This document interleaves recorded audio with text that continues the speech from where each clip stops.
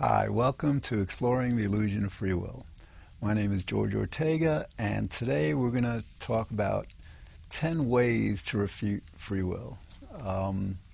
So before we do that, I just want to kind of like describe what we mean when we say free will and why it's kind of like impossible and why the show is important, why the question matters. Okay, basically we're kind of like, we have this belief that we have a free will, that we can just decide whatever we want, regardless of anything, that, what we decide is up to us, that nothing that we can't, that we're not in control of is either deciding for us or taking part in the decision.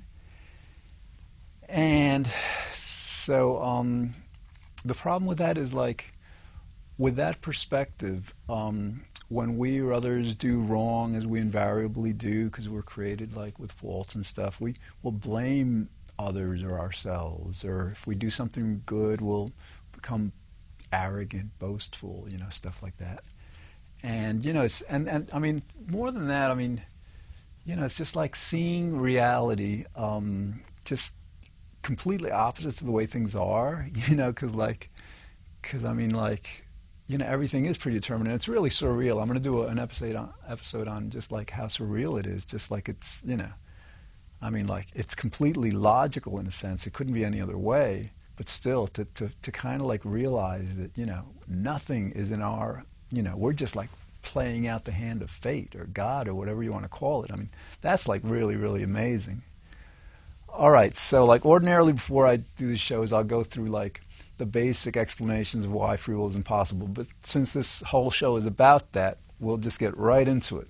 Okay, so the 10 ways to refute free will. First one, causality. Everything has a cause. Nothing happens, nothing has happened, nothing can happen without a cause. The only possible exception to this is like, it transcends logic to kind of like for us to like know or determine whether there was a first cause, because if we kind of posit there was a first cause, immediately what comes to mind is like, oh yeah, well what, where did that come from? How did it, and so like our minds can't really wrap ourselves around just the first cause, or just like I guess eternity maybe seems to make more sense. But anyway, let's starting with the Big Bang, 13.7 billion years ago, because that's that's as far back as we can kind of theorize, measure, the time. Everything has to have a cause. Nothing happens that's not caused, and that's why free will is impossible. Because think about it: anything you do, say, think, feel, whatever, has a cause, right? I mean, that's clear, that's obvious. So there's a cause to whatever we do, whatever we decide, whatever. Then there's a cause to that, okay? And then there's a cause to that, and there's a cause to that, and a cause to that, and a cause to that. And these causes, see, a cause is never going to come in the future or at the present, time. The cause will always come in the past. So what happens each time we address a cause for whatever is happening, our decisions, what we do, then we're moving moment by moment into the past. So like, the cause of our decision happened a moment before we made it. And then the cause of that cause happened a moment before we, that cause. And the cause of that cause happens a moment before that. And so what happens is then you've got this chain of cause and effect. You have causes, a causal regression spanning back, moment by moment, back in time. And naturally, if you take this causal sequence back, it's going to go before we were born. It's going to go back to before the planet was created. Back to the Big Bang, and who knows what happened, But that's the essential, basic reason. That's reason number one why free will is impossible. And that's like, it's so clear, that the logic could not be clearer. So why the world is still deluded about the fundamental nature of human will after like 59 episodes of the show? I don't know. It's like, and the kind of like, the interesting thing is that like, the universe, it's not, we didn't decide to get this wrong. Again, we don't have a free will. We just like decide, think whatever the universe causality, has us decide. So for whatever reason, the universe has compelled us, all of us, most of us, to believe that what we do is up to us, and I guess quite fortunately, because I think it does create more problems than have benefits. Now for whatever reason, the universe is saying, well, I guess it's time for human beings, at least. I don't know about the other animals on the planet,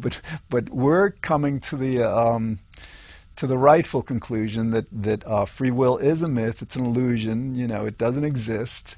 We're all kind of like programmed. I mean, I don't like, most people, we don't like to see ourselves as robots, right? And we're kind of like religious. Most people are religious. So a good way to like see this is like, we're the instruments of God. We're manifesting God's will. God, like, I tend to kind of like define God as the universe, because like if God is everywhere, then God is everything. All right, so and that's the reality. Okay, so that's the way number one, and these ways kind of like relate to each other. These 10, but let's go through them. But all right, the second one, we have an unconscious. Now, Freud kind of like popularized this fact.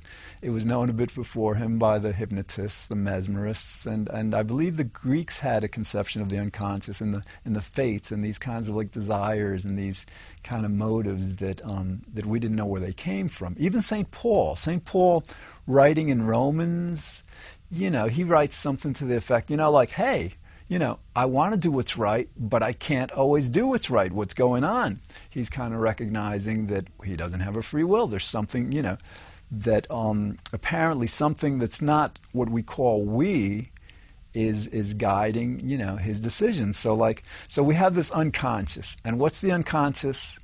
The unconscious is the part of our mind that stores all the stuff, all of our memories, all the data upon which we base any and every decision. And think about it, like if we're going to make a decision, it's got to be based on something. And generally more than one thing, various like moral considerations, hedonic considerations. We kind of like go back through our past experience, what was beneficial, what was not so, and we kind of like sift through all this stuff.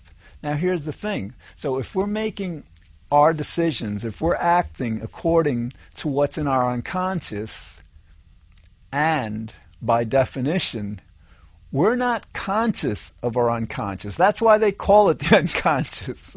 It's a part of our mind that we're not aware of, but we know is there because, because of kind of like logic in a way, but also like, in psychology and neuroscience, there have been various experiments. Hypnosis is a good way to explore it. In other words, like you hypnotize a person and you prime the person, give the person a post-hypnotic suggestion. Let's say when the phone rings, the person's going to go over to the window, open it, and say hi. So the idea is that we're not aware of that part of our mind, just by definition. So here's the thing: if we're not aware of our unconscious, and we know we have it, that'll tell you that any decision we make has to be made at the level of the unconscious.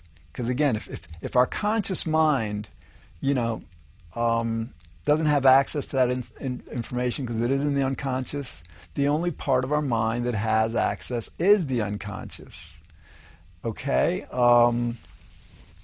So let's see. And the other thing about like consciousness and unconsciousness might be a little easier to understand. When we say consciousness, our conscious mind, consciousness is basically awareness. Okay, when we're conscious of something, we're aware of something. So like what happens is like right now I'm aware of what I'm saying, okay? But my consciousness is just aware of what I'm saying. It's not deciding what I'm saying. As a matter of fact, my consciousness, I don't know what I'm going to say until I say it. You know, I have to hear myself saying what I say to know what I'm going to say. This is the same for everyone, you know? And that's of course, another reason why free will is impossible. If we don't know what we're going to say until we say it, you know, naturally it's not we who are saying it, per se. Okay, so that's the reason number 2 why we don't have free will. Number 3 is something that we learned back, I don't know, 4th grade, 5th grade. I mean, this is like basic science.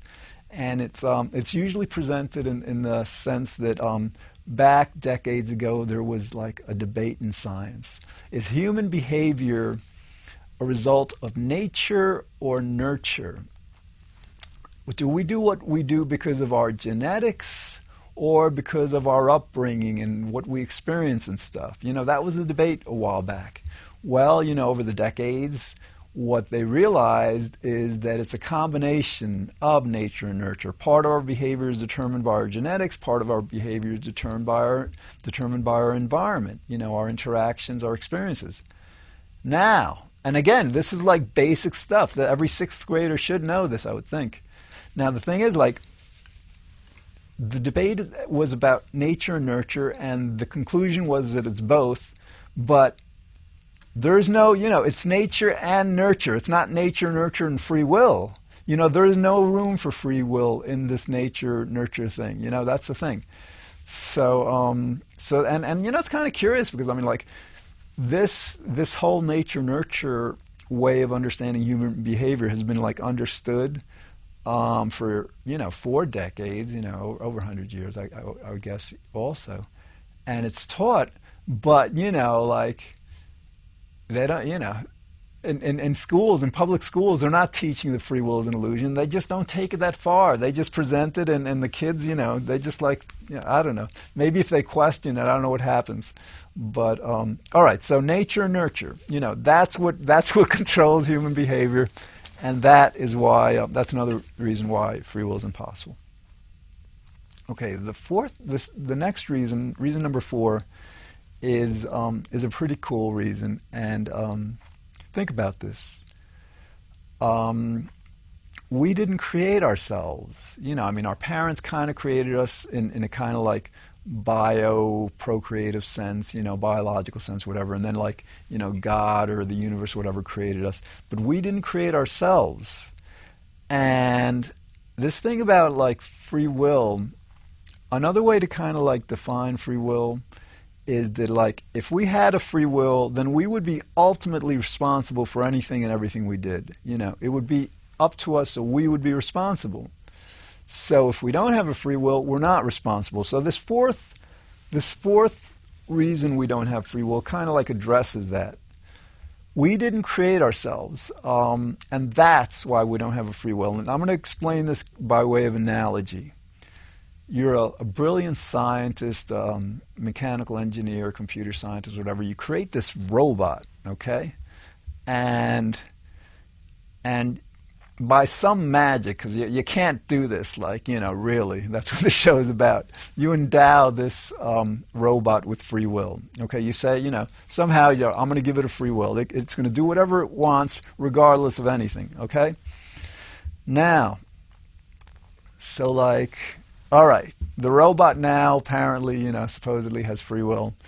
It, you know, escapes from the lab, from wherever it is, goes out into the streets and, I don't know, does something wrong, okay? So the police round up this robot and they find, they determine, well, who made this robot, right? Because, like, what happens is then, like, you know, the police... find the person who made the robot, and it's not the robot who's going to be like in front of the judge, you know, for what the robot did wrong. That's the thing, you know, like the guy who made it is like talking to the judge and say, listen, the judge is saying you're responsible for this. And the guy is saying, wait a minute, I endowed this robot with a free will. The robot was doing whatever it wanted to do. And the judge would say to the guy, yeah, we understand that, but you created this robot with the possibility to do what it did, and it broke the law, and that's why you're responsible. And you can't hold a robot responsible anyhow, but that's a different consideration. But all right, so just the fact that we didn't create ourselves negates free will. If I would have created myself, I would have created myself completely blissed out and completely good. I would have never do anything wrong. I would never think an unpleasant thought. I'd be completely blissed out every moment of every day. And pretty much every one of us would be the same way. And that leads very, very smoothly into reason number 5. All right, so basically, yeah, this thing about we didn't create ourselves, it addresses the morality aspect of this free will question, okay? Because before we were addressing kind of the basic causality, just are our thoughts up to us in general. But all right, so the next, the fifth way to understand why free will is impossible is what I refer to as the hedonic imperative. Other people have referred to it as the pleasure. I think Freud referred to it as the pleasure principle, and in biology it's kind of like a principle that living organisms, not just human beings, tend to seek pleasure and avoid pain. That's what we do, whether it's a single-celled organism or more complex living things like human beings. So how does this relate to free will? Well, if we're hardwired, if we're programmed, if we can't but seek pleasure and avoid pain, and this isn't to say that we're always successful, because we're not. Because just the fact that we have any pain at all means we're not successful. But if that's how we're programmed, if all our acts and decisions are under this, this fabric, this umbrella, this guiding principle of seeking pleasure and avoiding pain, that'll tell you pretty clearly that that's not a free will. We are compelled to seek pleasure. We are compelled to avoid pain. Sometimes we're compelled to endure a certain amount of pain because we will predict that if we do that, it'll lead to greater overall pleasure. But that's still seeking pleasure. That's seeking the most pleasure, the least pain, It's still hedonic. All right, so naturally. So that's reason number 5. Number 6, the way number 6 to refute free will, which is kind of related to number 5, is that we're also hardwired to do what we think is morally right. I mean, the Greeks kind of presented this. They understood this. Idea is that a human being can't do what they consider to be wrong. And this relates to the least kind of thing that we do wrong or the greatest. In our mind, whenever we're doing anything that others or that we might tend to consider wrong in a certain sense, we're justifying it in a certain way. We're rationalizing. We're saying to ourselves, well, others may consider this wrong, or generally I may consider this wrong, but, so there's this kind of this moral imperative to always do what we think is right at the time we're doing it, to always, think what we think is right at the time we're thinking it. Now, again, in hindsight, we often discover that, I thought it was the right thing to do. Now I know better, but at the time of doing what we do, what we think, what we feel and all, we're always kind of driven, hardwired to do what we think is right. Okay, and so that's number 6. Okay, number 7 is a very clear one. Thoughts just pop into our minds. What happened to camera 3? Thoughts just pop into our minds. I didn't know I was going to say that. I'm checking out the camera things, and so all right. We can't know what we're going to say until we say it. We just can't. And like sometimes, like let's say I'll say to myself, all right, in 10 seconds I'm going to say the word one. So like 10 seconds comes along and I say the word one. That kind of goes a little against that. But in general, and so anyway, if I do that, then the other 9 reasons would apply. But in general, when I'm saying, like the syntax, the grammar, the words that I'm using, the vocabulary, the way I'm explaining this, I'm just like, I'm aware of it as I'm saying it. It's like my unconscious, let's go back to this because these are related. My unconscious, is like, well, all right, let's say it in this way. Then I become conscious of it as I'm saying it. This is the same for everyone. This is the way we are. This is who we are. Okay, so again, thoughts just pop into our minds, and again, if we had a free will, we would ensure that all the thoughts that popped into our minds were in fact, good and pleasant and, very, very happy thoughts. Okay, the 8th way to refute free will is to understand that it's not just that some things are completely controlling our behavior, or, what we say and think and do and all. It's just like any kind of influence on our behavior is negates free will. In other words, like if you drink coffee in the morning and that coffee has caffeine and that caffeine is affecting your nervous system, your neurology, whatever, that means that while that coffee is in your system, while that caffeine is, surging through your whatever, through your blood vessels, whatever, that, that takes your free will again. Because like free will would mean like that you can decide whatever you want, you can do whatever you want, regardless of any influence. So it just takes one influence, to negate that. And another influence, like you are taught a lot of stuff by your parents, by your schools. You watch a lot of TV. And there's stuff, when you watch TV, it's like you don't get to decide, what you're going to watch. It's like images and what people say. You're just, you don't get, and it's the same when you read a book. You're reading stuff and, you're kind of like getting inputs of stuff that is not up to you. So again, anytime that's happening, it's not a complete control of, it's not a complete control of what you're doing, saying, feeling, whatever, but think about it, any amount of influence is coming from outside of you, even from within you, like for example, I had like very little sleep last night. So that's going to affect it. I can't override that, I can't be free of that influence. So any partial influence, genetic, environmental, biochemical, astrological, whatever it is, any kind of influence is going to negate free will. Okay, this is cool. We're going through this. All right.